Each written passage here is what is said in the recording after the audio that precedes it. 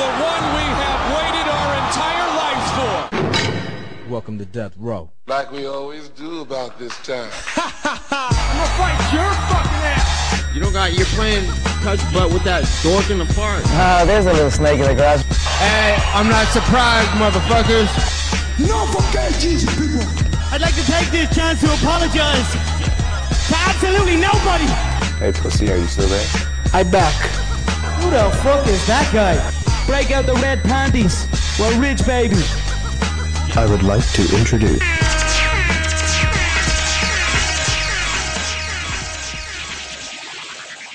Welcome to the MMA for Money Show, episode 65. That's right, we're 4 away from nice. In this show, we will review UFC 255 and preview UFC Vegas 15 Blades versus Lewis. I'm heavy biased in that fight. Full disclosure, I am Bob Boss, your favorite garbage man at MMA State of Mind, here with real Mike Copenaver at Don't Cope Just Win, and Mikey Gilman at Mikey Gills. That's Gills with a Z. No snarky comment on there. Too tired for that. Also, follow the show on Twitter at MMAforMoney Show. It's where you get everything. It's where we share everything. It's where we're live now on Twitter and all that wonderful, wonderful, sweet goodness. Real Mike, how are you doing? I'm doing absolutely wonderful, man. Just been off for a few weeks now, just recovering my body from working for the last 4 months straight, enjoying my son and this holiday season. So I can't wait for Turkey Day on Thursday. Like Gills, how's life? I'm Prison Mike. Sorry, I've been watching a lot of The Office lately. That's all I got. I'm on like season 3 of the rewatch. It's going great though. How about you?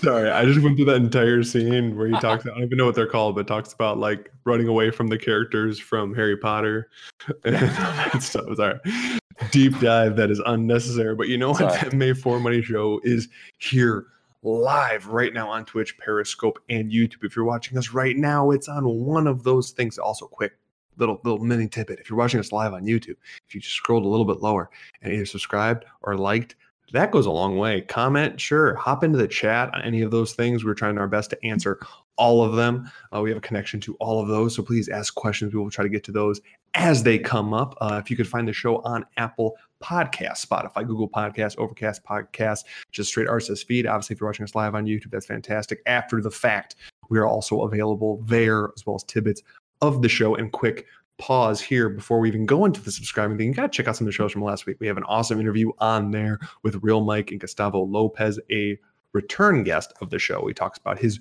win over Anthony Burchak and just some of the stuff around there. We also have that one broken down, trying to give you guys as much content as possible. And if you subscribe, you don't miss those things. Like, comment, share, spread the word. I just want some of those 5-star ratings you get on iTunes. More of like a personal thing. Like, I'll feel good. Real Mike will feel good. I know Mike Gills will feel good. If we get some five-star ratings, we'll share those out. We'll probably start stalking you. Maybe we'll become best friends. Maybe next Thanksgiving you're coming over to our house. My wife makes a killer cranberry sauce, a little bit of jalapeno in there, a little orange undernotes. But besides that, it's just a solid meal. UFC 255 is what we're going to go into. There's going to be a lot of rambling. I apologize in advance. Just as all, you know what? I'm not even going to get into the show yet. I can't even get to start with the show because there's one thing I have to hit first. There's absolutely one thing I have to get first. So last week, we waxed a little bit poetic on Mr. Primetime himself, the patriarch of the show, MMA for Money, on how amazing he did over the weekend. And usually, if you notice, and we'll talk about it, we've talked about a little bit with how DraftKings worked with Mikey Gills and some betting that has gone with us. Every time you get a little bit overconfident, you get humbled. Apparently that doesn't apply to Mr. Primetime himself, because if you look at the tweet he shared, I'll give you the breakdown of the numbers, but if you want the specific bets, it's all shared on there, or I could share you text messages that I have from him to further bolster the validity of those. But dude went 9.85 units on the Sunday afternoon games. It was crazy. Lost one bet. Dude, just it was one. insane. It's kind of remarkable and utterly insane to see. So if you want to make up any of your losing from our last week's losing, you need to hop on his train quick, because if you go to the site at MMAforMoney.com, it has all of the packages for what he is offering. Also has some write-ups from some great guys who also cash for you. You have to go to the site because you're getting more than just the bets in the show. Obviously, you're guaranteed at least 1 to 2 free bets from us. You're guaranteed at least a DraftKings lineup from Mikey Gills. But if you go on the website, there's anywhere from 1 to 3 other bets, whether it be props or straight stuff like that. And if you put some money into a package, you get some of these crazy streaks that Primetime himself is going on. So just had to pause, give him credit where credit's due, because he's just had a utterly ridiculous NFL experience. And well, we've all shared in that experience in some small way. UFC 255. Yes, we're back at it. I knew we would get there. I knew we could get there. I knew we could do it. I believed in us. Did you believe in us? I absolutely believed in us. We're going to review Figueiredo versus Perez, the entire fight card. I'm going to go through the results of said fight card, and then I'm going to throw it to actually, you guys should probably just jump in whenever you want, but I will for sure give it to you on certain aspects. I know you guys will want to talk about certain ones. We're trying to go through as fast as possible on these so we could dive into one thing for sure. We're going over Chukagian versus Cynthia Calvillo, because Mikey was talking all kinds of shit last week, if you guys remember. So we're going to go over that for sure. I mean, we could do it right now if you want. The debate has not been settled. It's been about her ground game twice, and she just won't go down there because apparently she's scared of it. Throwing that out there. I don't know. I just know that the favorite lost pretty badly, and it was pretty sad on Calvillo's part. But either way, just give him Mikey shit. Well, honestly, that's something we do on the show. It's something that you'll appreciate. Obviously, we don't disagree a ton, which I've heard upsets some people. But wherever we do disagree, it usually leads to some pretty heated conversation back and forth between a few people. But it's okay. It's okay. Yeah, me and Mikey. Just that's not just for the show either. That's not just for the show. That happens via text and group DM as well. Yeah, exactly. Mikey Gills will be firing 10 memes at me within a second, friggin' over there on the Twitter messaging. So it's fun. Yeah, I turned my phone off on Saturday during the Chukagian Calvillo fight because I didn't want to see it. I knew it was coming. Okay, well, I'll tell you what. I'll just quick go through results, and then after we go through all of the results, I will bring up 2 or 3, and if you guys have any after that fact, then we'll just hop right into the new one. So in the very first fight of the night, I was way off on this one. Sasha Platnikov got the 3rd round right cross to ground and pound TKO over Louis Casca. Still probably gonna get that right. As a huge underdog. Kyle Dawkins pulled it off. The Dawkins dynasty is set. Both brothers seem to be good. Eventually, one will prevail. The light theory still holds true until the career is over. So we'll find out. But he got a unanimous decision. Huge favorite, but he pulled it off. Alan Joban looked how we wanted him to look coming off all of the injuries. That was my biggest stay away, because I had said on the show it was for sure going to be a bet. But all those injuries, all that stuff keeping me away from it. But he got a unanimous decision victory over Jared Gooden. Nicholas Dalby got a decision, I suppose. I mean, the record books it is. Daniel Rodriguez tried to appeal to the athletic commission. That didn't quite go that way. We will hit that one back after we move on. We'll go through all the results and we'll go back to that one for sure. Next up, Shevchenko Light. She got the ground and pound TKO in round 2 against Ariana Lipsky. Joaquin, I'm going to probably pronounce his entire career. Buckley. I'm sticking with Buckley. I can keep doing this.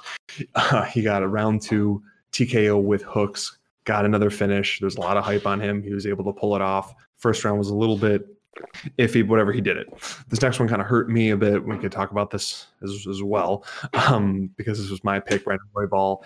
He got TKO'd technically. His shoulder basically came out of the socket, as apparently he's prone to do. I was unaware of that, and then couldn't defend. And then there was some ground and pound, and apparently it was a TKO. But he was really it was shaping up to be the fight that we all thought it was going to be, and just too bad we got the shoulder. Just so I guess we'll never really know how it would have ended, because those crazy exchanges is where Royval finds his openings and finds his finishing thing, his possibility to get finishes. So I'm not obviously it's a loss, but I'm not saying I was completely wrong on that one, because I wasn't proven wrong, because he didn't really have an opportunity to do what he needs to do. Tim Means got a unanimous decision over a overweight Mike Perry. On the scale, not in general. I'm not fat shaming Mike Perry, although you know what? I'm not above fat shaming Mike Perry. Next up, Caitlin Chukagian got the unanimous decision victory over Cynthia Calvillo. After that, one that I was actually really hoping I had a small bet, just a small one, on this next fight going to a draw, which didn't happen. For all the reasons, I mean, went to the draw the first fight. It wasn't just because I went draw the first fight that I went with it. It was because each one of these guys had a possibility of getting 10 aided and then winning the following 2.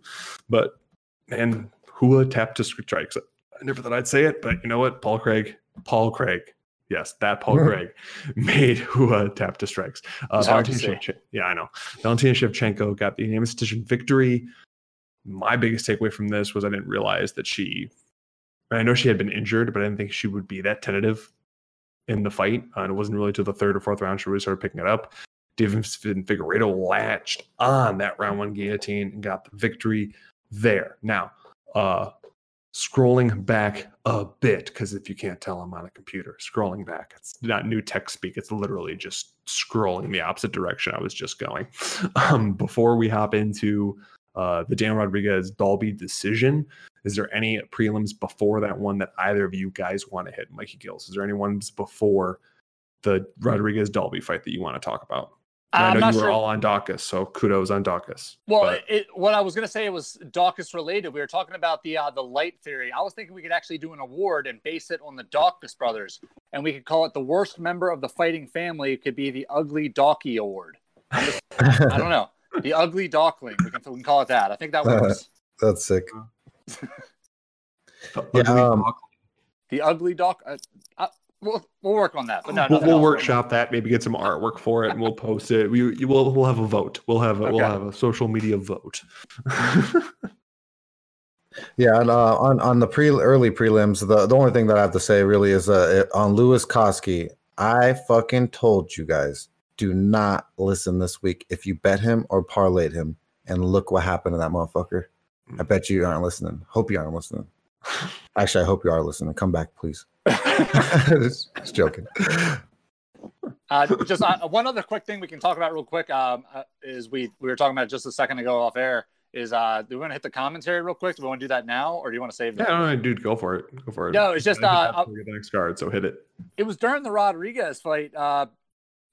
Rogan and DC had an off day early on. They righted themselves later, but in this fight, there were a couple of fights on the undercard where it felt like Rogan and DC were watching completely different fights, and it just happened to be on several fights that I had in the DraftKings lineup that weren't going my way, and I'm listening to what they're saying and I'm watching it. I got a beer in my hand. I'm not sure who to believe at this point. But no, I thought they had just a really off night, in particular with the Rodriguez decision.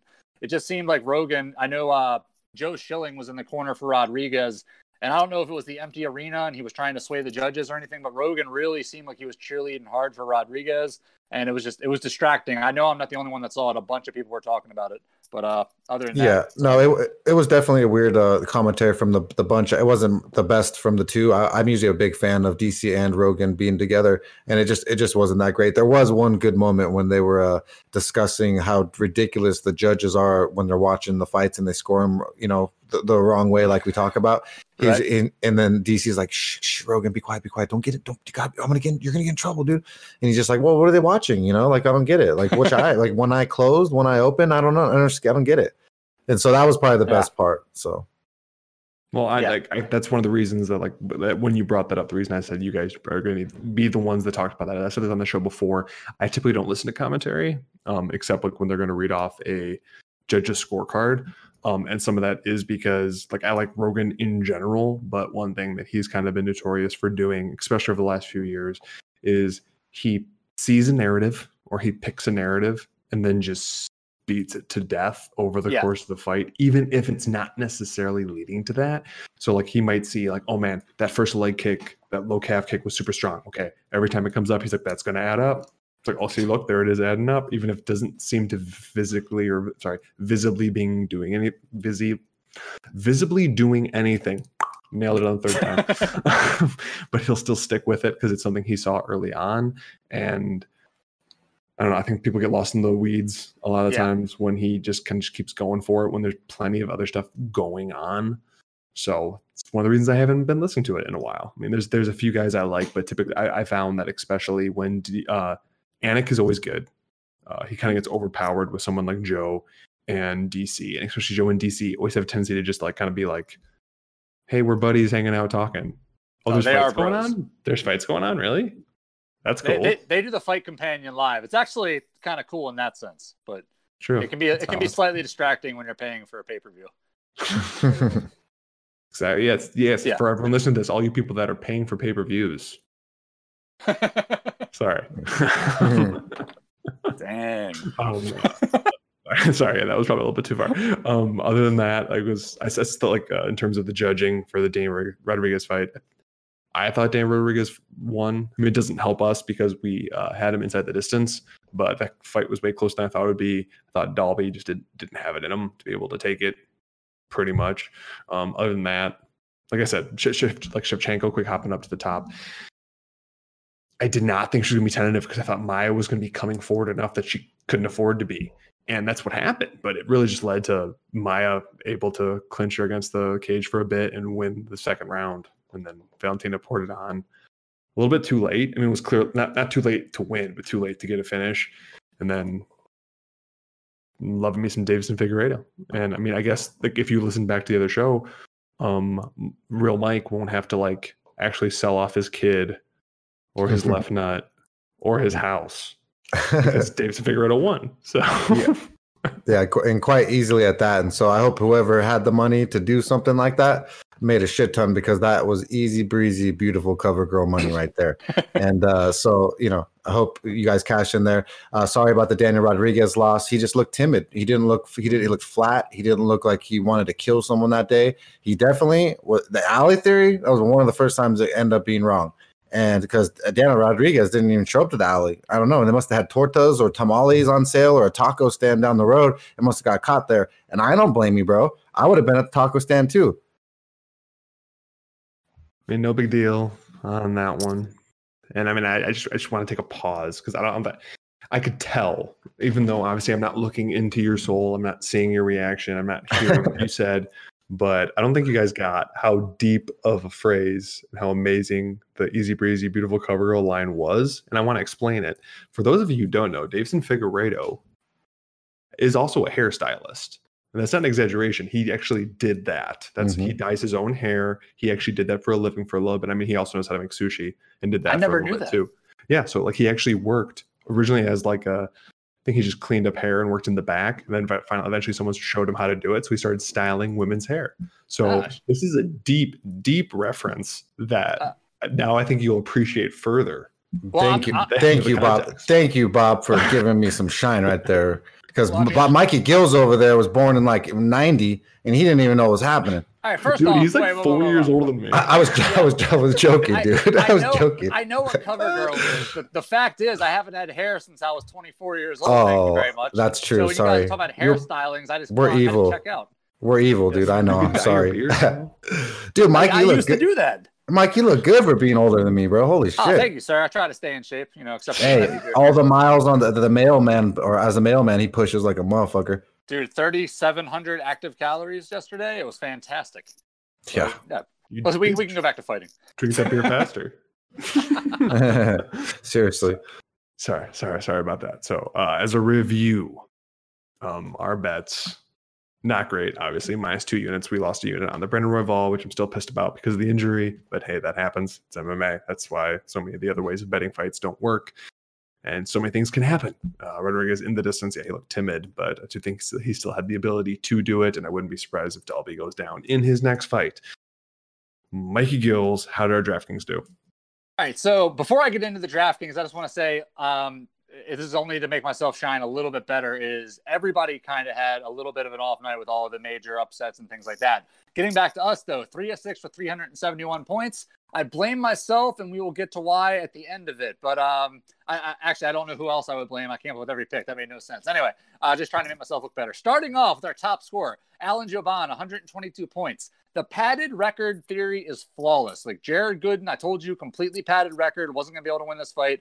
And he did look a little better than I thought, but Joban landed early and often. This is one of the other fights I was talking about where if you were listening to the commentary, you would have thought that Gooden was the best fighter who's ever lived and landed 1,000 shots and was killing Joban. But Joban clearly won that fight all day, 122 points. Next up, Tim Means. As soon as I saw that the rumors about Mike Perry's weight were true, I put the hammer down on Tim Means on every single bet across the board. Mike Perry's shady to begin with, and then when you're telling me a guy like Tim Means is going to fight a guy who clearly doesn't care all day long, Tim Means 99 points. Next up, Davison Figueiredo. I love that he finished that fight early because I had a lot of drinks. It was really late, and I just needed to go to bed. I was a little sad with everything else that was going on with some of the bets that didn't come through. So thank you, Davison Figueiredo, 99 points. Next up, Danny Rodriguez. We just got done talking about it. completely timid decision. Bob, I know you think you won. I absolutely don't think he did. I think he looked timid. He was taking leg kicks the whole fight. He was afraid to move forward. His corner was constantly calling for forward pressure. He didn't do any of that. He just stayed on the outside and 8 kicks and a couple of punches, just offered nothing, in my opinion. 41.5 points. You really wanted something better for that. I think he was 9,100. Next up, Brandon Royval. And thank God for that injury, because I talked Brandon Royval up as much as Bob did, and now we don't have to explain why he looked bad, because we can talk about something else. Plus, the added good news for me is that because of that shoulder injury, I could just sit there and make Lethal Weapon jokes on Twitter for an hour straight. It was fantastic. Riggs, I love you. Next up, Ariana Lipski, 7.5 points. And somebody out there, I don't care who you are, show me where on your bingo card it said Anthony Shevchenko was going to win a dominant grappling match. You didn't see that coming. No one saw that coming. I certainly knew that Shevchenko was better than Lipski, because I told you the best thing about Lipski was her butt, and that it was ass up when she was getting beat up. I don't know. You're not entirely incorrect, and I'm going to side with you on that one. But she did look good on the feet. She was landing hard, and I'll give her. What's up? I'll give it to her. She was landing hard, but landing hard, and then in mixed martial arts, she got beat. I'm just gonna pause for a second to say that you're gonna give it to her, and she's landing hard. I'm just throwing that out there. Those are words that were said. I'm just leaving it out there. Happens. I stand by what I say. But anyway, 7.5 points for Lipski. Unreal. Didn't see that coming. I thought for sure she was going to be the one that was going to be the advantage on the ground. Not at all what happened. But I do want to talk about a couple of other things real quick. I specifically said in the Saturday DraftKings rundown on Twitter that we talk about on the show that the reason that I got away from Koski is just a guy at $9,300 with at that level of pricing. You can't trust a guy who's never proven it to you that he can go that kind of distance. Always try to stay away from somebody like that. So that was actually a good stay away, even though he did have a good floor of about 66 points. The other one that I want to talk about was Buckley, a guy that the padded record theory, we're going to get to that real quick, is flawless. There were 4 guys that I talked about on this card that had padded records that you could not trust at all. 3 of them won, and the 4th guy was the 4th one who had the padded record, who lost to another padded record guy. So we're just throwing that out there. It's flawless. And other than that, we already brought up the Ugly Duckling Award. That was my last thing. But our DraftKings, 3 of 6, 371 points. This actually wasn't terrible. We did make money with this in certain double up tournaments and things like that. It wasn't a very high scoring event. A lot of people cashed on guys that missed. So again, we're always striving to do better. If you would have just played Buckley instead of Danny Rodriguez on some of those cards, you for sure made a lot of money. Yeah, I'll take the blame for Rodriguez. He was garbage. All I heard is we were in the money. That's all that matters, man. Yeah. So back and then have a profit. I'm still disgusted by friggin' Taco Boy. Yeah, no, I played a lot of double up and triple up tournaments this week, and I had Buckley switched out with Danny Rodriguez, and a lot of them, they were similar price range. So on any of those Buckley cards, just because I was positive that Wright was going to lose this fight, he's a complete fraud. Any of the Buckley cards ended up making a ton of money back. So for sure, yeah. We said the Beverly Hills Ninja was not no ninja, bro. I told you. Remember, I said I was from Beverly. I'm like near Beverly Hills. Motherfucker ain't from here. We don't like that fool. He can't be claiming anywhere around here, and he ain't even hard. Look what happened. He got fucked up real fast. I mean, maybe he more means that he's just living like Chris Farley and maybe taking too many substances and just not ready for fighting. Chris Farley is another level that he should never, ever be talking about because, Black Sheep, Tommy Boy. Okay, sorry. Yeah, that one weird movie he did with Matthew Perry before he died. It was like a Western. I can't remember the name. Yeah, where they are not Lewis and Clark. They're just like they wish they were Lewis and Clark, and they're going across the country to find the new world. I'm with you. I'm with you. Almost heroes. Almost heroes. Boom. That's a good point. Bob win. I'm impressed right now. Sorry. For those of you who needed that, there you go. We're gonna move on. Eventually, or right now. Let's go with now. UFC Vegas 15, Blades versus Lewis. I finally got a system, I think, that I won't completely mix up the going alternating. So we're testing something else. If it works this time, I'm going to consider myself a genius, even though it was something super simple that I should have been doing all along. But here we go. We're going to try it. So Nate, get me with these crazy names. Sorry. I'm trying not to say this in swear fashion. Nate Maness. I'm going to go somewhere completely different with that one. Plus 120. Is that some Dutch insult or something? No, let's just switch out that E with an A and then just say it in your head.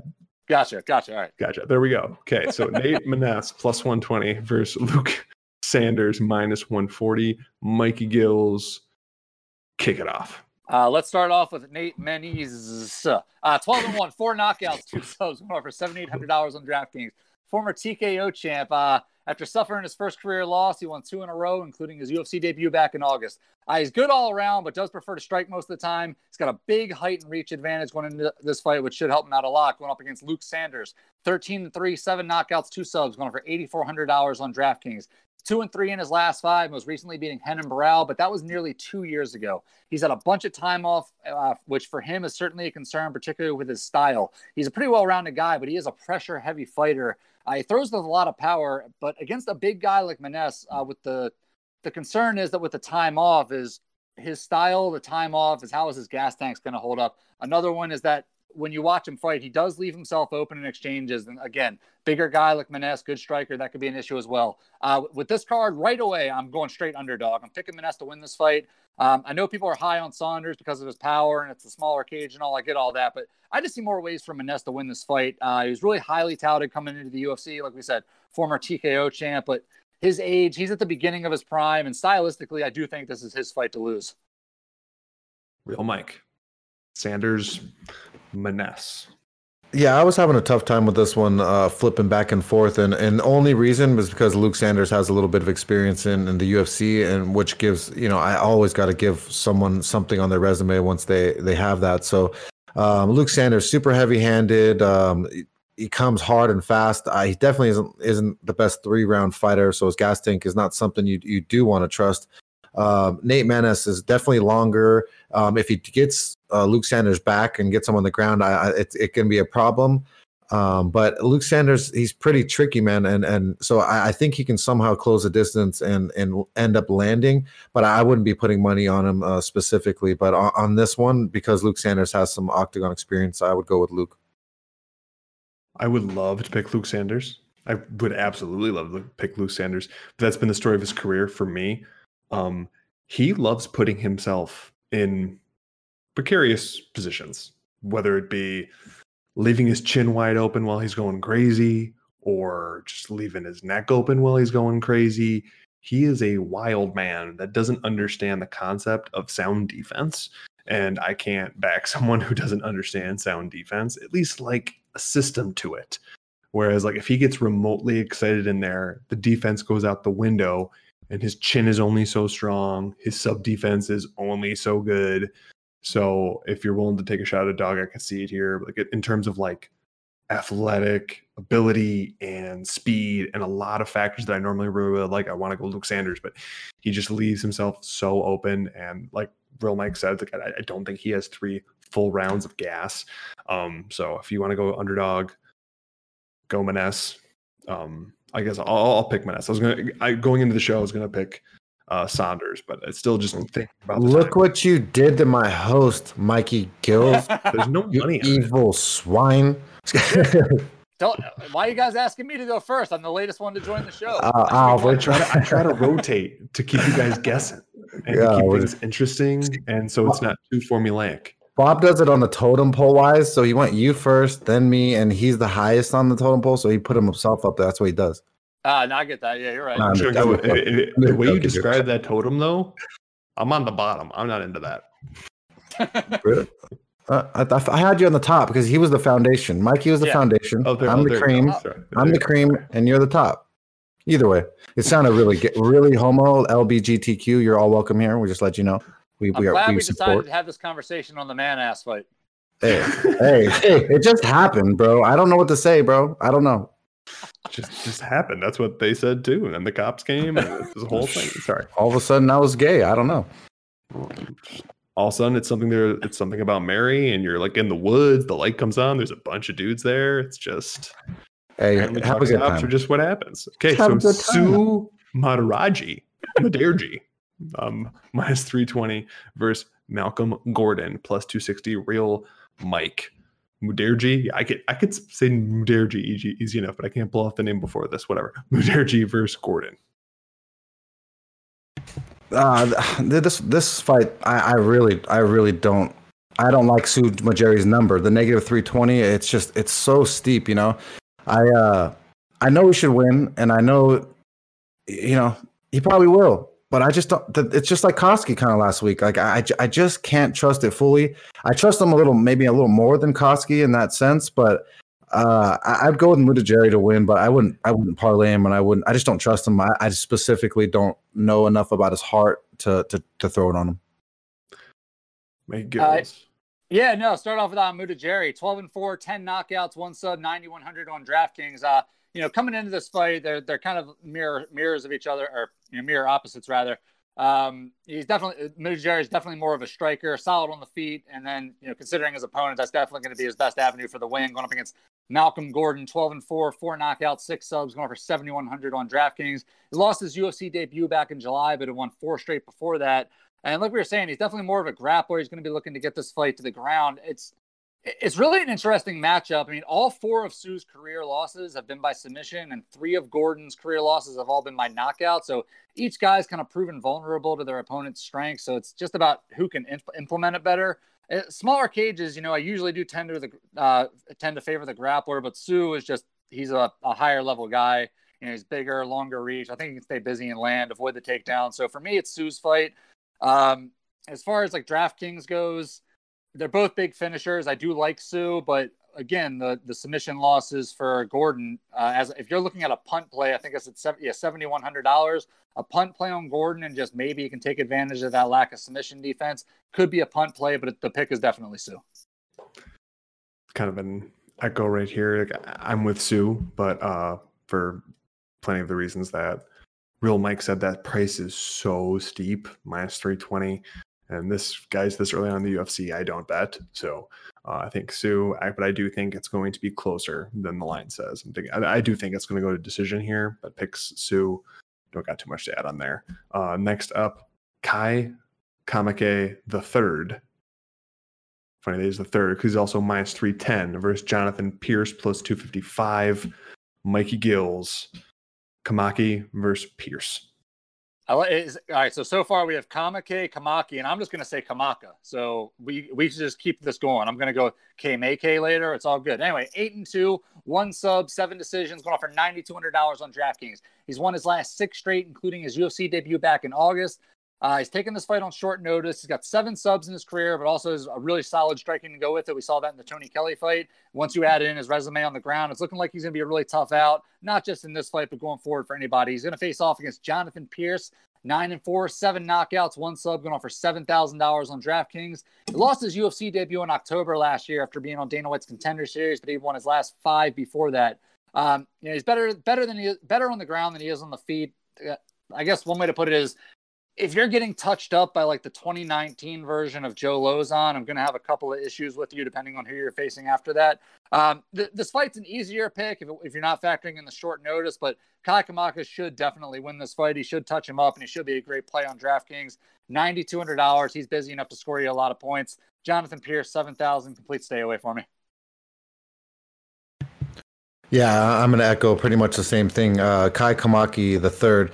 I think that he's just a really, really good striker. I think that he can end up making Jonathan Pierce look kind of silly on the feet. I don't think that Pierce is ready for this type of matchup, and I even though it's short notice, I don't think he's going to need more than a round and a half. One thing I will say, even though it was 2019 Joe Lozon, it was up a weight class, so I'll give him a little bit. Although then he now hasn't fought for over a year, so that's also not helping his cause. Honestly, I wanted to pick Pierce because I think these odds are a little bit out there. Minus 310 for someone debuting in the UFC, but again, I'm doing my best, guys. I'm really trying to do my best to stick to my rules, because if I stick to my rules, I typically do well. And one of my rules is I don't bet on a fight that involves someone with less than 2 UFC fights. And Kamaki, this is his first one. So no bet on this whatsoever. I'll pick Pierce just to be different. And Chaos. Not Chaos Williams. He's not fighting, but Pierce. Next up, we have someone who should not be in the UFC. Well, we really have two people that shouldn't be in the UFC. Sorry, that was very disparaging. I apologize to if they're listening to the show. I apologize. I highly doubt that you are, because if you are, you shouldn't be spending time on this. You should be working on your craft, and that's probably why you're where you're at. If one of you's listening to it, call me. So. Yeah, but only specifically one. He likes dyed hair. It's a thing. So Rachel Ostovich plus 115 with that stellar. That's good. This is going by memory. 4-5 record. It's awesome. Versus Gina Mazzani minus 135 at 125. So is Gina Mazzani actually going to go down and maybe be the bigger person for once, which might help her out? Real Mike, Rachel Ostovich versus Gina Mazzani. Dude, this is one of those fights, bro. I don't even know why we're really discussing this, but the best thing about Rachel Ostovich, once again, like Lipsky, is her butt. That's the only thing that she's got going for her, and a little bit of jiu-jitsu game. Gina Mazzani is just a punt. She's just there, you know? Like, I mean, she's supposed to be good at stand-up, but she's really not, and she's not good at jiu-jitsu, so she's not good there either. So Rachel Ostovich, I'm gonna go with Rachel on this one only because the fights are gonna end up on the ground. Usually, there's a chance for it to happen. I think it's gonna happen. Rachel Ostovich is pretty slick when she gets on the ground, a little bit slicker than people will give her credit for. And I feel like if she can get Gina Mazzani down and take her back, that she could really give her some problems. So I'm just not putting favored money on Gina Mazzani ever in my life, especially after TKO loss, I believe, in round 1. So I just can't do it. Rachel Ostovich, I would put probably, if anything, her or by sub, if anything. All right, so I've never covered a Paige Van Zandt fight while on the show, so this is a big moment. I get to give this nickname to a different person. It's sort of like in Jason Goes to Hell when they pass the curse on to the next person. But Rachel Ostovich is officially going to inherit the name Instagram page OnlyFans Zant. That was what I called Paige Van Zandt forever. So Instagram page OnlyFans Zant is now Rachel Ostovich. 4-5. Career record in the UFC. That's fantastic. 1-2 in the UFC. She's been subbed in her last 2 fights by the Paige one herself. It's kind of weird because if you listed her strengths, I guess you'd have to say jiu-jitsu, but she's been subbed 2 times in a row. Don't really like that. Going up against Gina Mazzani, 6-4, 3 knockouts, 1 sub, 8,600 on DraftKings. Lost her UFC debut to Julia Avila back in not her UFC debut, whatever. You know what I mean? I guess you can't hold the Avila loss to her, but yeah, that's not too bad. The recurring problem that you see with Mazzani is that if you watch her fights, if you put any kind of pressure on her in the stand-up, man, she just folds. It's like it's a cowering type of fold too. So for me, it's kind of a tough fight to call. They both seem to cancel out each other's like strengths and their weaknesses. If I had to pick one for DraftKings, just for dog money and submission chances, Ostovich. But other than that, I mean, what are you gonna do? I will agree that Ostovich has the grappling advantage, and she has been subbed because you need to know the trick about Rachel Ostovich. She has the grappling and submission edge in the first round only. It's like playing a very specific video game where someone has very specific attributes where you play certain things. In the first round, she's going to win not win by submission, but she's going to have the ground game on lock. Even against Paige Van Zandt, she had it on lock. She had a dominant first round against Paige Van Zandt, which I very much appreciate. That's what she should do. And then she doesn't get tired because she doesn't necessarily gas and slow down. I don't know if she thinks she does so good that in between rounds she has like a mental break of like, oh no, I have to keep this up. Right. That like if she gets a first round finish, she's golden. But when she gets to that second round, it's just nowhere near what it was. Obviously I'm not worried about Gina Mazzani subbing her.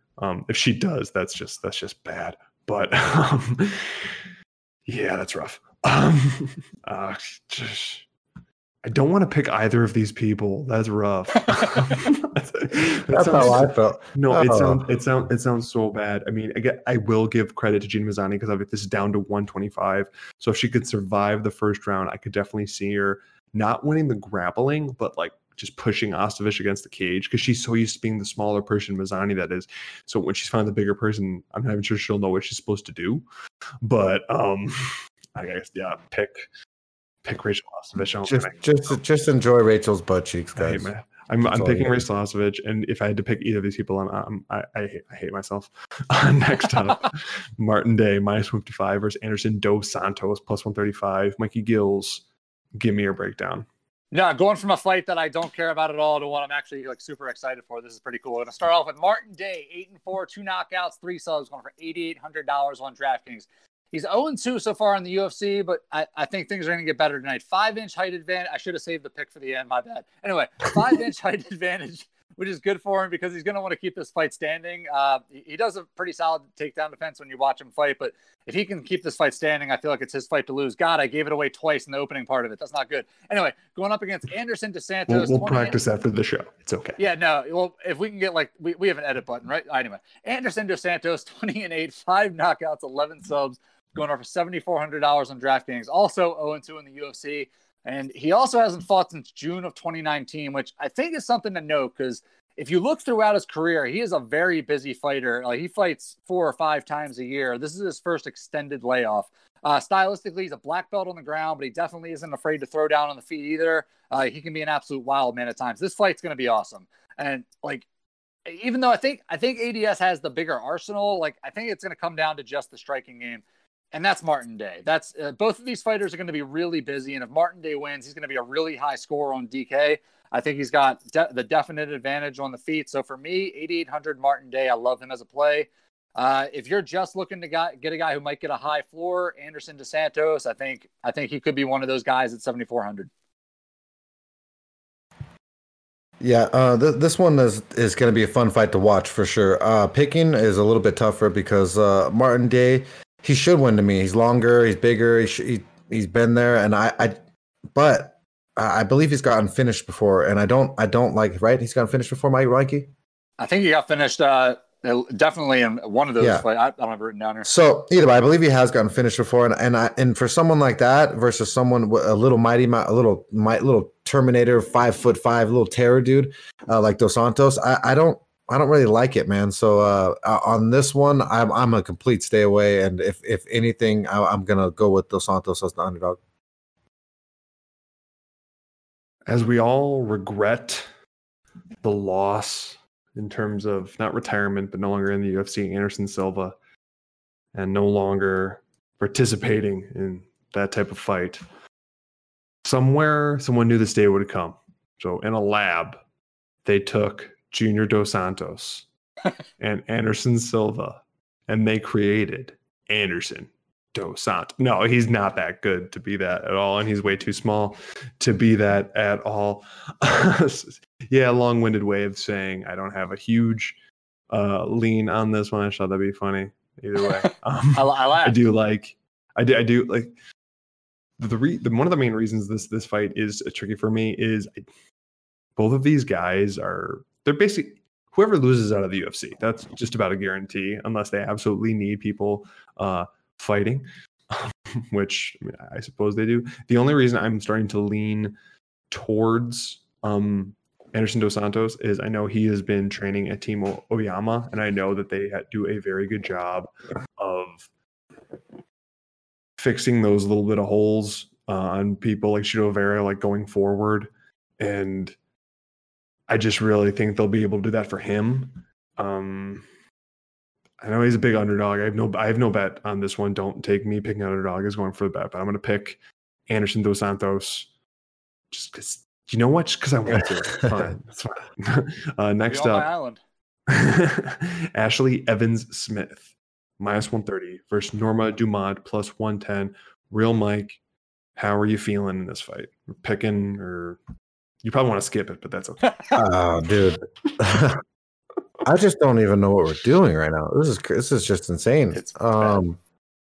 Ashley Evans-Smith. Dude, Bulldog choke. Come on. Everybody She wrestled. That's what they say. She was a high school wrestler, dude. She did stuff. She sucks at wrestling. Okay, I don't know when the last time she's taken someone down or actually implemented a wrestling game plan. So I don't know, bro. I just don't. I don't like betting on Ashley Evans Smith because her striking is literally blah. Her combos, she never lays off enough combos for volume. And so, I mean, like, so why would I? Why would I bet on her? So, there's no way on this one. I'm gonna fade Ashley Evans Smith. I think that Norma Dumont is better at dog money. I think she's better at jiu-jitsu.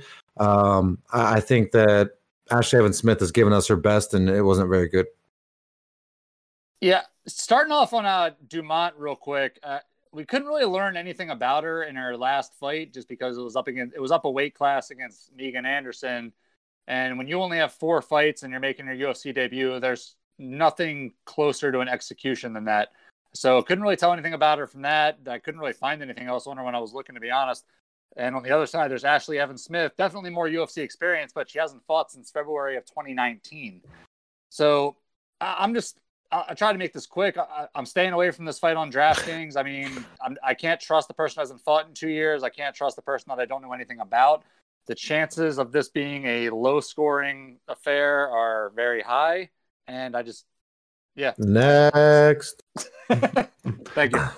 In terms of a pick, Ashley Evans Smith, just making it simple, has more experience, have fought more upper-level people, and has beat certain, not upper-level people, but higher than Norma Dumont. Norma Dumont, with as little fights as she has, with as much time as she had off before jumping into the Megan Anderson fight, with already being 30, I couldn't even tell you where her ceiling is because she's still in the basement, and I don't think she has enough time to get to the first floor. So there's no way she's finding the ceiling. Like, it's too far away. Whereas Ashley Evans Smith, you know what you're getting with her. Obviously, she has flaws, but I mean, if she can't beat someone like Norma Dumont, she absolutely does not belong in the UFC, and I think she could pull it off. It might be kind of a closer decision, but 29-28. Yeah. Ashley Evans Smith, go team. But you know what? It's time to get excited, you guys. It's time to get excited. There's some excitement happening in the next fight. So Bill Algeo plus 150. That's not where we're excited. It is the return of the Alpha Ginger himself, Spike Carlisle, who sounds just like a New Orleans gentleman in a nice press suit, just ready to go about town at the minus 170. Mikey Gills, how are you feeling about Algeo versus the Alpha Ginger? Well, before we get to that, I mean, I just want to tell you how I'm feeling about the order that we have tonight, where it's every time there's a blah fight that no one cares about, Mike has to go first, and I just get to tell. But every time there's like an awesome fight, I get to go first. This is Dude, fantastic. I was wondering if that was on purpose. I was just like, man, I felt like I was super underprepared. I'm just like, did I even study these? I was like, did I study these two? Because to be God honest, I'm super transparent.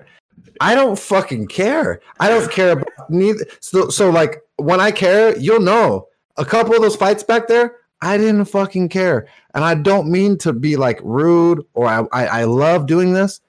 Some of these fucking suck. So my beat right here is better than most of these fights. All right, going right off that. Let's start off with Bill Algeo. 13-5, 3 knockouts, 6 subs, going for $7,300 on DraftKings. He's lost two of his last 3, most recently helping me out personally on DraftKings by losing to Ricardo Lamos back in August. His path to victory is basically to wait out the storm and then try to catch a tired Spike Carlisle in a scramble and gain position. I don't think he's going to want to hang out on the feet on this fight, considering how aggressive Carlisle is.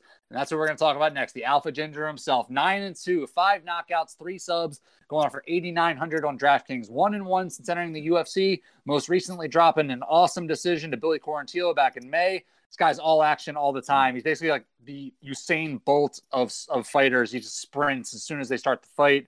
He's just the epitome of a kill or be killed fighter. So take my pick with a little bit of grain of salt because I love Spike Carlisle. He's like one of the most fun fighters you can watch. And I think in this fight in particular, even if he doesn't get the finish early, I still think he's going to do enough to win the decision. They're both going to be exhausted by the 3rd round. So for Algeo, I don't think his scrambling ability is going to be there for him to take advantage like he usually might. I just see Carlisle kind of bullying him for at least 2 of the 3 rounds, if not getting the finish. I really expect Carlisle to be a good DraftKings play, regardless of the finish or not. I am going to leave Carlisle out of our lineup, though, just at his price range. I see some other stuff that I like a little bit better, but I love Carlisle. 8,900. Just hope his cardio checks out just slightly better than it did against Billy Q. Yeah, in this fight, I'm all Alpha Ginger. I love the kid. I love when someone comes forward like a complete savage and reckless abandonment. I mean, it might not be smart, but it sure is good entertainment, and I'm all about that stuff. So, the Alpha Ginger, I think that I don't even think he's gonna need his gas tank. I think that he could fill his shit up quarter of the way full and come through and just whoop this guy's ass. Bilal Jail's best chance of winning this fight is in the long run, and I don't think he has enough long run. Like I don't think that he will have enough rounds in the long run to beat Spike. I think Spike has 2 rounds. I'm pretty positive. I think that he can manage himself and win that, but quite easily. But I think he's going to finish him. I really believe that Spike Carlisle is super aggressive, and I think the UFC kind of sees something fun in him. And I think that it'd be stupid not to promote the Alpha Ginger and get things going, because everyone loves these weird little names. Even Sugar Sean O'Malley, made a name for himself. It's Alpha Ginger could do that same thing and just jump people fast. But I think the Alpha Ginger will be a little too much for Bill Algeo, and he'll finish him. But I really think the best bet for Spike would be this weekend would be inside distance at some plus money. The hard thing is, even I just checked that out because I was starting to lean that way as well. It's only plus 125, so not like that's obviously the most likely outcome they have for him. What's TKO? Say that after I make it go away. Can't take it. Sorry, I'm such a terrible person. Should minimize it, get it out of the way so we could see each other and like converse and just be all together. And then absolutely I'm killing for time.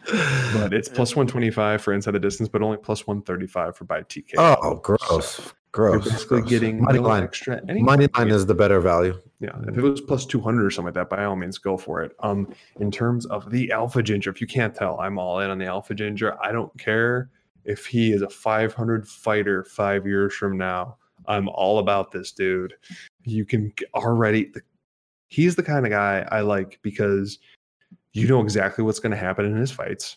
And after a couple fights, you know exactly about where his barometer is. So his fights are fairly easy to call, but they're all super fun. And that's, to me, my favorite kind of fighter. I absolutely know he has a solid round and 3/4 in him, like at bare minimum. So he will win at least that. And I do think he can get the finish, but like, yeah, not getting much better odds on him. And the minus 170 is a bit steep for someone that you have to worry about gassing and then surviving for an entire round. 5 minutes can be an eternity if you're trying to avoid getting finished, if you're exhausted. But pick Spike Carlisle. I actually thought I was going to find some props I liked better in this. If you're not a big parlay person, obviously stay away from him, but I could see him being like a leg in there. Just, I don't know. I'm all for the Alpha Ginger here, but the hardest part is like, he just needs like a fraction more power in his hands to me be going all in. I'm even at the minus 170. Like I would feel much more comfortable if he was much more dominant finisher than having to worry about a final round. But either way, we'll deal with it. Next up, now it all makes sense why Bob's been going every other and why Real Mike thinks he's getting fights he doesn't want. Mikey Gills, because we're going into Miguel Iza minus 150 versus Takashi Sato plus 130. And Real Mike, this is the fight you're breaking down first. I wonder why.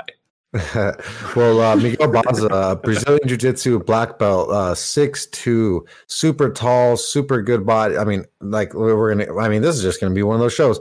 Super good body on this guy. I mean, when you look at him, he's a specimen. And Sato, Sato's been around the block, but he's 5'10". He's going to be super, super and greatly outsized by Baza. Baza's BJJ game is far superior than Sato's, in my opinion. I feel like that if Baza gets him down the ground, he's fucked. I feel like if he's standing, he's fucked. So I'm going to be putting down the 1.5 units on Miguel Baza to absolutely whoop Sato's ass. All right, I'll keep it going. Stay on Sato real quick. 16-3, 11 knockouts, 2 subs, 7,500 on DraftKings. 2-1 since entering the UFC, winning his last fight against Jason Witt in 40 seconds with a straight left followed by some ground and pound. Stylistically, primarily a boxer. Like I said, southpaw, likes to fight from range, lands with power, really good timing, darts in and out, a lot of power when he lands. going up against your boy Miguel Baiza, 9-0, 7 knockouts, going for $8,700 on DraftKings, undefeated, 2-0 in the UFC, beat Matt Brown back in May. Like you were saying, just really good stand-up, really good leg kicks, also black belt on the ground. We don't have to cover all that again. This fight, I agree, it sets up really good for Beza. Just when you look at Sato's style, it's pretty easy for Beto to exploit him, especially standing up with the kicks. So you're talking about the ground. It's some of the nastiest leg kicks too when they're standing up. And with Sato's style, particularly, if you take away his movement, his power is gone. And when his power is gone, more importantly, the threat of his power is gone. And that's when I think Beza is really going to be able to start to land and really start to bully Soto around. So for $8,700, I do like Baeza as a play. Talking about the for DraftKings, just the underdog part of it, I have to be fair to Soto though. This is a guy with a lot of power, a guy who has proven that he can land on anybody. So if you don't end up playing Baeza, we're going to end up playing Baeza. But if you don't, Soto is a dog with a style that could pay off if he lands. He's still Baeza's still kind of young in his career, and like, if Matt Brown can give you a little bit of trouble, like we were just talking about, I forget who earlier, like the tail end of their career, Lozon. If these aging veterans can give you even a little bit of fit, then somebody with some legit striking still in their prime, they could probably do it a little bit too. So for how much is he going for? 7,500. If you absolutely need a dog in that range, Soto is not the worst play, just on the off chance that he could clip him. But again, Baeza is absolutely the pick. Sorry, I was just going to try to get some prop odds for you guys on that, because I'm 100% in on Baeza here, and I do think he has a solid chance of getting the finish. I just want to give you guys extra possibilities for odds. Good point on 20, that. So not great, but better if you kind of want dog odds on him. More than likely, that's how he's going to have it, as be a finish. For any of you listening wondering why, hey, it's plus money, why didn't you want to go for that? Well, when you want to go with props in a fight, you really want much better odds, like significantly better odds if you have an angle on it, because you're going to be very upset if you wanted to like pay up for only getting a little bit more money back for putting money down, and then he wins by decision. You'll be real pissed. Whereas if it was like a plus 300 and you only put half a unit on it for a decision and he gets a finish in the last minute of the fight, you won't feel as bad. And it's just all around a smarter play. But I agree. I think Baeza is going to get a finish. I do worry about Sato's power in general. That's why this is not like a gigantic play. Like, this isn't like to win 2 units, to win 3 units. This is just one of our straight to win 1 unit plays on the favorite here. Well, slight favorite, minus 150 really isn't that big, but I love Baeza here, and I think it gets it done. Next up on UFC Vegas 15 is Amir Albazi Zhalgas Zhumagulov. No, I'm not messing with you guys. No, we're not covering that one. I just already have it listed. I said I would mention it. If you guys don't know already, anyone listening to this show, that fight has been pulled. We don't know if there's going to be any replacements in there, whatever. And yes, this may or may not mess up my order, but I'm going to do my best, because now everything's because I forgot to edit that part of it. But we're moving on. Josh Parisian minus 230 versus Parker Porter plus 190. Mikey Gills, how are you feeling about? Sorry, I almost fat shamed Parker Porter because of his name. So I'm not going to go there. So. I was about to, but I'm not going to go there. So break down the fight before I get canceled. Yeah, I'll go there. But we were talking about how bad this card was earlier. Like, the second half of this card is actually really fun. True. You look at all these matchups. The second half is great. We're going to start off with Parker Porter. 10-6, 4 knockouts, 4 subs, going for $7,200 on DraftKings. And for anybody that might be watching or listening and doesn't know, I joined the show recently, a few months back.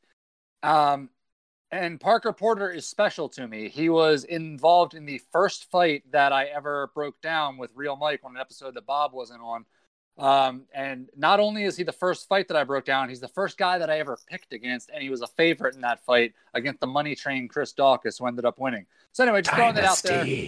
Yeah, so Parker Porter he's a little bit special to me. But anyway, getting to him, he's primarily a striker. He's going to be giving up a lot of height and reach in this fight, which kind of limits what he can do. If, like, I'm trying to think of the best way to set this up. Like he's certainly faced like a higher level of competition. You go through his career, he's fought guys like John Jones. He's fought Gabriel Gonzaga. In a couple of years, we might say that he's fought Chris Daukaus. Who knows? But he's losing to all these guys badly. So like I don't know what you can actually glean from that.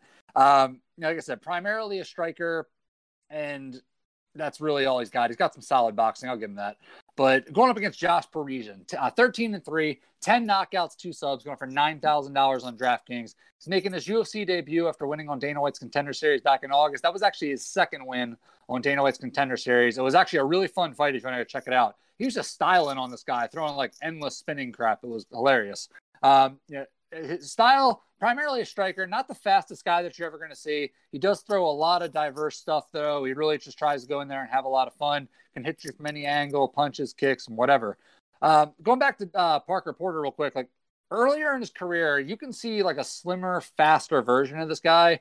And that version of Porter, I think he would fare better against somebody with like, Parisian's physical advantages, but not this older, slower, fatter version of him. He's very limited in what he can do. He's undersized, but Parisian's 31. He's getting better. The reports on this guy is that he's a gym rat. He's super dedicated to his career, taking it really seriously, and he's on the way up. So for me, Parisian all day long. I love him on DraftKings, $9,000. And if I can just make it a habit of betting against Parker Porter with success, we can make T-shirts off of that. We'll figure it out, But Mike, what you got?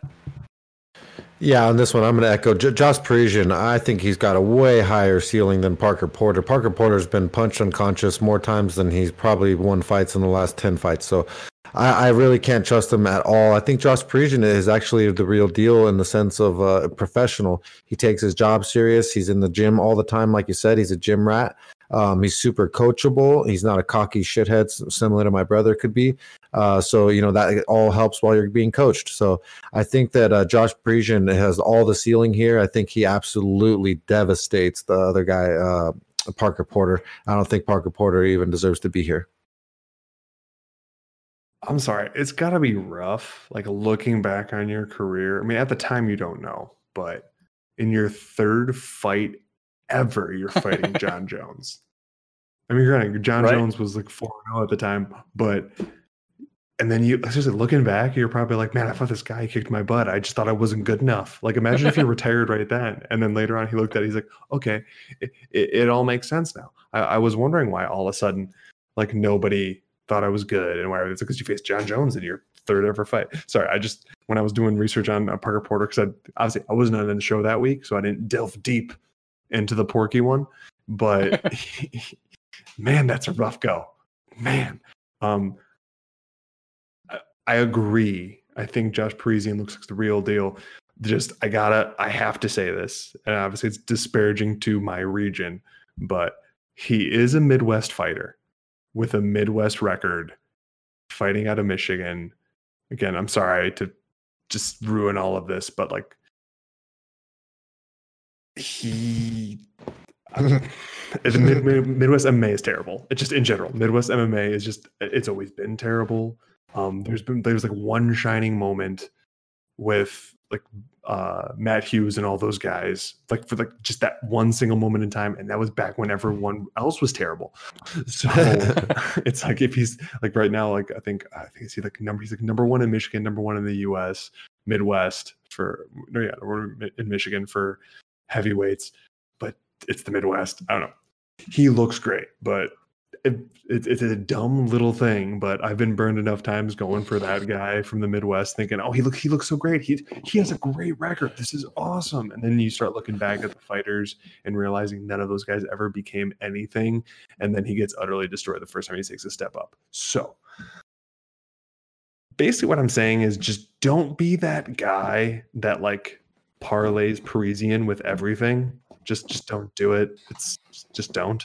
But I guess pick will be Parisian because he looks the part. I'm really hoping that he is the part, but he's playing the part.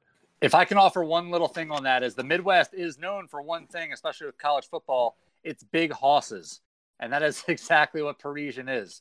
So if we can talk, we'll get into that in the main event. I promise. Okay, all right, never mind. I didn't want to step on that. to a degree, but actually, what we're going to go to is the co-main event, which is Anthony Lionheart Smith, the one-time journeyman middleweight turned light heavyweight title contender turned I lost my teeth in the cage fighter at -140 versus Devin Clark plus 120. Real Mike, how you feeling about Lionheart versus the Stasiak killer? Well, Anthony the Molar Smith, I don't know. I don't know, man. He's been beat up and brutally battered so badly that there's just no fucking way that I could just put money down on someone who's just taken that much damage. I mean, literally, Glover was handing him his teeth and telling him he's sorry, that it was just his job. I mean, I don't know what else to say. It's not very good. That's got to be so demoralizing because just getting utterly beat up. I'm like, sorry, it's my job. And the other guy's like, hey, I think it was my job too, and I'm getting fucked up quite bad. So So either way, I think that Devin Clark for the dog money is the better pick. I'm not saying that he's going to win for sure. I'm just saying that Devin Clark's wrestling is a little bit sharper, and that it will be he could possibly just do a hug fest and win this thing, put him on the ground. I don't know. I just can't trust Anthony Lionheart Smith's face and his teeth and all the stuff that's gone wrong. Questionable tattoos. Yeah. So sorry, that's mostly me, guys. So I got. What do you think, Mikey? No, I'll start off with Devin Clark, 12-4, 3 knockouts, 1 sub, going off for 7,700 on DraftKings. This is my first chance to really break down Devin Clark, but if you listen to the show, he's the guy that I'm pretty high on. I've mentioned him against past opponents in his career. A guy like Devin Clark, he came to the UFC really early in his career. Like, he really has grown up in the cage, and as a result, he's never really had a chance to establish himself because he's had those kind of ups and downs that you would expect as you're going throughout his career. But I think against a guy like Anthony Smith, this could be kind of one of those fights that makes people go like, oh, okay, all right, Devin Clark, let's go. He's good. So, just stylistically, though, on the feet, athletic guy, not the most technical, but he does throw with a lot of power. Certainly more of a grappler. He's a 2-time JUCO All-American, and he's definitely going to want to get this fight to the ground. I believe he's also a high school state champion as well. He's definitely going to want to get this fight to the ground. And once on top, maybe not the most aggressive guy that you'll ever see, but he is very good at controlling. That does bother me a little bit on DK, but we'll get to that in a second. Going up against Anthony Smith, he's 33-13, 17 knockouts, 13 subs, going for 8,500 on DraftKings. And for me with Anthony Smith, this fight comes down really to what I've seen from Anthony Smith when it comes to him fighting on the ground recently. Like, I'm aware of his black belt. It just doesn't seem to be helping him lately. Like, guys like, on the ground against Glover, Rakic, like, he just doesn't seem to have it anymore. Like, it's an interesting fight. I've seen Smith get beaten up on the ground so much lately that I can't confidently say he's going to be able to stop a guy who's just going to go out there to hold him against the fence and rip him down to the ground. So I'm going to side with Clark on this one. He's another underdog that I like. It's $7,700. I'm pretty confident in him getting the win. Maybe not the finish, but for sure the win. So $7,700. Let's put Devin Clark in our lineup. Let's go. Well, I'm also going to be there on the dog there. This is actually my bet for this fight card is Devin Clark at the plus 120. I agree. I don't necessarily think he's going to get the finish. I do think he's going to get Anthony Smith against the cage and on the ground. I don't, at this point with Devin Clark, I don't care if he's boring. I don't care if he takes him down or holds him against the fence and it is a lackluster fight because that's how he's going to win. Him standing in open space is what's going to get him clipped and possibly finished. So getting there against Anthony Smith and getting his body to the ground is what he's going to do. I think some of the issue with Anthony Smith is great at jiu-jitsu. He's great on top and he's great defending on bottom. He's not good fighting off his back and trying to transition into a dominant position. He just knows how to defend. And Glover is a far bigger pedigree when it comes to his black belt than him. So that's why stuff like that happens. But I could definitely see Devin Clark just controlling him on top, just little pitter-patter shots every once in a while so they don't get stood up. And if they do, just dump them right back down to the ground. I love the fact that this is only 3 rounds. That's another reason that I love this dog price here on Devin Clark. If this is a 5-round fight, I'd stay away from it, or I might even go Anthony Smith. The fact this is 3 rounds, I'm sorry. for at least 2 of these rounds, Anthony Smith is going to be on his back, and dude is not getting up. So my bet for this fight card is Devin Clark at the plus 121 unit down there to win 1.2 units there. So we're going to jump to the main event, which we talked about big Midwest hosses and my big man, Curtis Blades. Sorry, like I'm like this. If you haven't listened to the show for Curtis Blades fight, I apologize. This is what I do. I love this man like a lot. He is from my area. We went to the same college. He is utterly dominant. Heck, he first trained at a UFC gym right next to where I grew up. So it's like there's this weird admiration that I have for him. I call him the Windy City champ. I got to give him that title since apparently he doesn't have a current title yet. He'll get one day. It's okay. We'll get one day. And this is another reason why my bet on this fight card isn't for Curtis Blades, because one, it's a main event, and we all know how that goes. I can only bet on main events if it's not official for the show. So I guess watch my Twitter. But also, I'm very obsessed with him. So there's also this secondary thing where you might not want to tail me if you think I'm being too crazy, which I might just be on the social media platforms in another like 24 to 48 hours. That might be an actual thing that happens. But Mikey Gills, how are you feeling about Razor Blades versus My Balls is Hot? Okay, when Phil Baroni returned to the UFC at the end of his career for his last run, he was in an interview, I believe it was with Ariel Helwani, and he was asked how his ground game was, and his response was, I quote, "My ground game sucks. It's always going to suck." End quote. Enter Derek Lewis. Hey, shout out to the New York badass Phil Baroni, my big brother. I love him. You know, War Machine owes a lot of his career to him. Yeah, I think honestly, I might just stop there with Derek Lewis. We know exactly what he is. He's very easy to take down. Has an uncanny ability to get back up against the right kind of fighter. But I don't think Curtis Blades is that kind of fighter. Curtis Blades going for $9,300 on DraftKings, and you know what? There's some criticism of him. Dana White doesn't like him apparently. Thinks he's boring. His last fight against Volkov, but you know what isn't boring, guys? Do you guys want to know what isn't boring? 143.5 points on DraftKings. That's what's not boring. All right. And that's where I live. That's my arena. In his last 10 fights, 9 of them are wins. He broke the 100-point mark in 6 different fights. And Derek Lewis is tailor-made for Curtis Blades. I didn't even mean for that to rhyme. I used to be a rapper and it just happens naturally. Anyway, $9,300. I love Curtis Blades in this fight. I just think he's going to be aggressive from the top. Even if he doesn't get the finish, we're talking about 5 rounds of taking Derek Lewis down. Derek Lewis getting up, getting taken down again, getting punched in the face repeatedly over and over and over again. And then he gets up on the feet, and he's not like other guys that Derek Lewis has faced where they can't hold their own on the feet. Curtis Blades is athletic, he's long, he's strong, and he's quick. I just don't see a way for Derek Lewis to win this fight. I'm all in on Curtis Blades. I normally don't like to put Derek Lewis opponents in my DraftKings lineup. 100% I'm throwing Curtis Blades in there. This one. I mean, I've Derek Lewis, Black Beast. I can't even bet against him or bet with him or anything because he fucked me up so bad when Volkov fought him. So I'm still pissed off about all that, and I can never stop doubting him. I think that this fight is tailor-made for Blades if Blades gets it to the ground. If Blades gets it to the ground, absolutely, Derek Lewis is absolutely fucked. I've said it for a long time that his wrestling game is absolutely shit. It isn't there. There isn't much to it.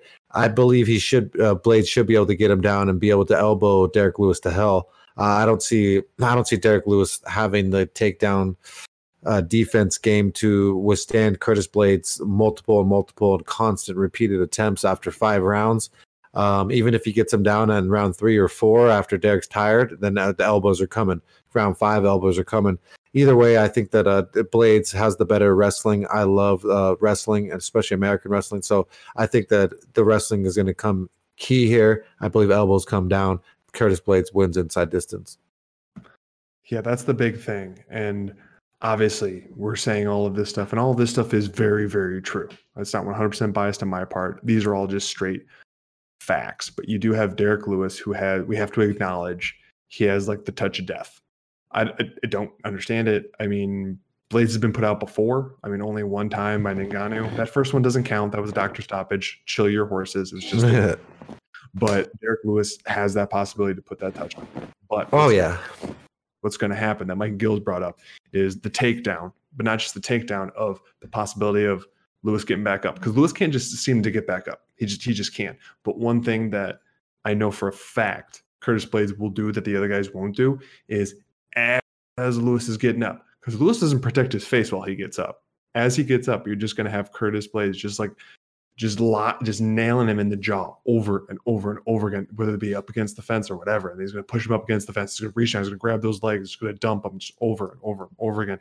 And I mean, I know Derek Lewis has been like slimming down a little bit. His cardio's gotten a little bit better, but even though his cardio's gotten better, his output has still just been atrocious. So just strictly on output, Blades is just going to absolutely pour it on him. And it is taking a lot of me not to just completely unload all of my money on Curtis Blades inside the distance, because I just cannot see Derek Lewis not just completely gassing out, and in the third, fourth, heck, even fifth round, just battering him so badly that he just either goes out, or I wouldn't be surprised if Blades like puts a stamp on him and gets like some type of weird submission, like just something odd like that. I don't know, or maybe the Dada 5000 TKO. Exactly, like the heart palpitation to pass out. I mean, it's a very real possibility for Derek Lewis here. And honestly, the fact that it's in the smaller cage, I actually like it even more, because just on the off chance Curtis Blades is having trouble getting him down with his double leg, he won't have trouble going down on his double leg. He has the backup plan of being able to shove him against the cage and get him down from there, and just straight grabbing his legs and pulling him out from under him. So you can't tell I'm high on Curtis Blades, but so the pick for this is Curtis Blades. I want to bet it, and I probably will independently on Twitter. So if you're curious to see what that actually is, keep an eye out on my Twitter, or Real Mike's if he does anything else on this card. And obviously keep an eye on Mike Gill's Twitter for when he gives this full DraftKings breakdown and why he's picking each thing. But before we get to that point, we need to know what the DraftKings lineup is for this fight card. Mikey Gills, have at it. All right, so just based on what you're talking about, a fight cancellation earlier, Zuma Gulov was in our lineup, but now we have an incomplete lineup, so we're obviously going to have to update this on Saturday. But I will give you the other five, starting off with Curtis Blades, like we just said, $9,300. Winning money is exciting, and I like it, so that's why he's in the lineup. We don't have to go over it again. Next up, Josh Parisian, $9,000. You know, I like what I saw from Parisian in his Contender Series fights. He's creative. He comes at you from a bunch of different angles, and he keeps you guessing. He's also a much larger man who can beat up Porter from a distance, and I just don't see Porter being able to deal with it. It's heavyweight MMA, and I love knockouts. Let's go. Next up, Miguel Baeza. Why did I add that weird accent on it? I'm sorry. I like that. A little spice. Anyway, $8,700. I just really like the way he strikes. I like his kicking game, and to keep a standard boxer like Soto away, and he can get Soto out of his element. You know, Baez is a finisher too, and $8,700. It feels like a bargain price if I'm being honest. So I'm gonna lock him in there. I love him in this play. Next up, $7,700. We just talked about it again. Devin Clark. I think really highly of Devin Clark, and in this matchup, I think even higher of him. Anthony Smith seems to be at that point in his career where giving up against strong grapplers is almost like a Pavlovian response. Like as soon as he gets taken down, his body just shuts down. And so I saw you laughing because I made that joke earlier, and I'm now repeating myself. Sorry, I'm so unoriginal. Next up, Malcolm Gordon, $7,100. Yeah, look, I get it. This is a bit of a punt play. In fact, it's a lot of a punt play. It's not without merit either. Like we said, all four of Mudejeri's losses were by submission. So I'm just dropping this pick with a little Doc Holliday and Tombstone. Like, that's just my game. Like, he can pull off that submission. He can make it number 5. So again, right now we have 5 people in our DraftKings lineup: Curtis Blades, Josh Parisian, Miguel Baeza, Devin Clark, and Malcolm Gordon. And we're going to update with the last one. Right now, just off the top of my head, I'm leaning Derek Lewis just because it could go all 5 rounds. And there's the chance that Blades could score big for 4.5 and then get knocked out and everybody wins. But I don't know. We'll update you guys on Saturday. I always do a huge rundown of every single fight. So right now, those are our 5. Sorry, I'm just basking in the spice you're throwing on the name. Just yes. Like it. And if you can't see, it's not quite Salt Bay. It's more like just the bam. Just throw the spice on there. If you can't see the hand, throwing the spice down. Emerald Lagasse. Yeah, there you go. Perfect. I was gonna say his name, but if the first name I was gonna pronounce the first name wrong. So yeah, exactly. Well, instead of Salt Bay, like since it was my DraftKings picks, I'm from Maryland, as you can see from the hoodie. We can call it Old Bay, just because that's our thing. I use Old Bay. I use Old Bay Creole seasoning. Oh, I fucking love it. It's so good. We will be launching the MMA for Money show cooking segment on YouTube in the coming months. So we really could. Dude, Mike, how's your? You got something in the oven right now? How's it going? Yeah, I got chicken enchiladas, homemade chicken enchiladas in the oven. So when I get off of here, I'm be destroying them. Oh, dude, you gotta watch some of his awesome barbecue pit work. It's nice. Sorry, that's for the other show. Obviously, that's not for the show. That's for the other show. So quickly going into reviewing our bets, we have to just review the DraftKings, but let's review the bets. So you could fast forward to this point. I don't know if that's a thing, but we'll figure it out. So we have our first bet is to win 1 unit on Baeza at the 1.5, to win 1 unit at the minus 150 for him. That's at the money line. And then for me, it's the 1 unit on Devin Clark at the plus 122. Free bets for you there. Keep an eye on the Twitter accounts if there are other ones that get posted. Obviously, the full breakdown of DraftKings. If you're lockstep in line with Mikey Gills, or just plenty of great info. Real Mike, you got anything else you want to say to the people other than enjoying your chicken enchiladas? Which now I'm jealous about. Just I hope all you guys enjoy your guys' Thanksgiving with your family. I think it's super important still to embrace your family and enjoy your time with each other, because human touch is most important. So make sure you enjoy your guys' loved ones. Like Gills. Nothing nearly as sweet. We were just talking about Maryland food. I need to get both of your addresses. I'm going to send you what we have called Burgers Cookies. The most delicious cookies you'll ever eat in your entire lives. You guys are going to love them. But do they taste like burgers? No, nothing at all like burgers. Look them up. They're basically fudge on cookie. It's literally the best. I'm ready. Yeah, I'm all for it. I got no issue with that. It's Thanksgiving time. It's time to let loose. Yeah, I have family in Atlanta, and they asked me to send it to them, so they're very wanted. Hey, it's about to be the time of year where it gets cold. I mean, not for real Mike, but for Mikey Gills and me, it starts to get cold, and you got to seriously. Well, we will be back next week to preview UFC Vegas 16. Again, we need new names.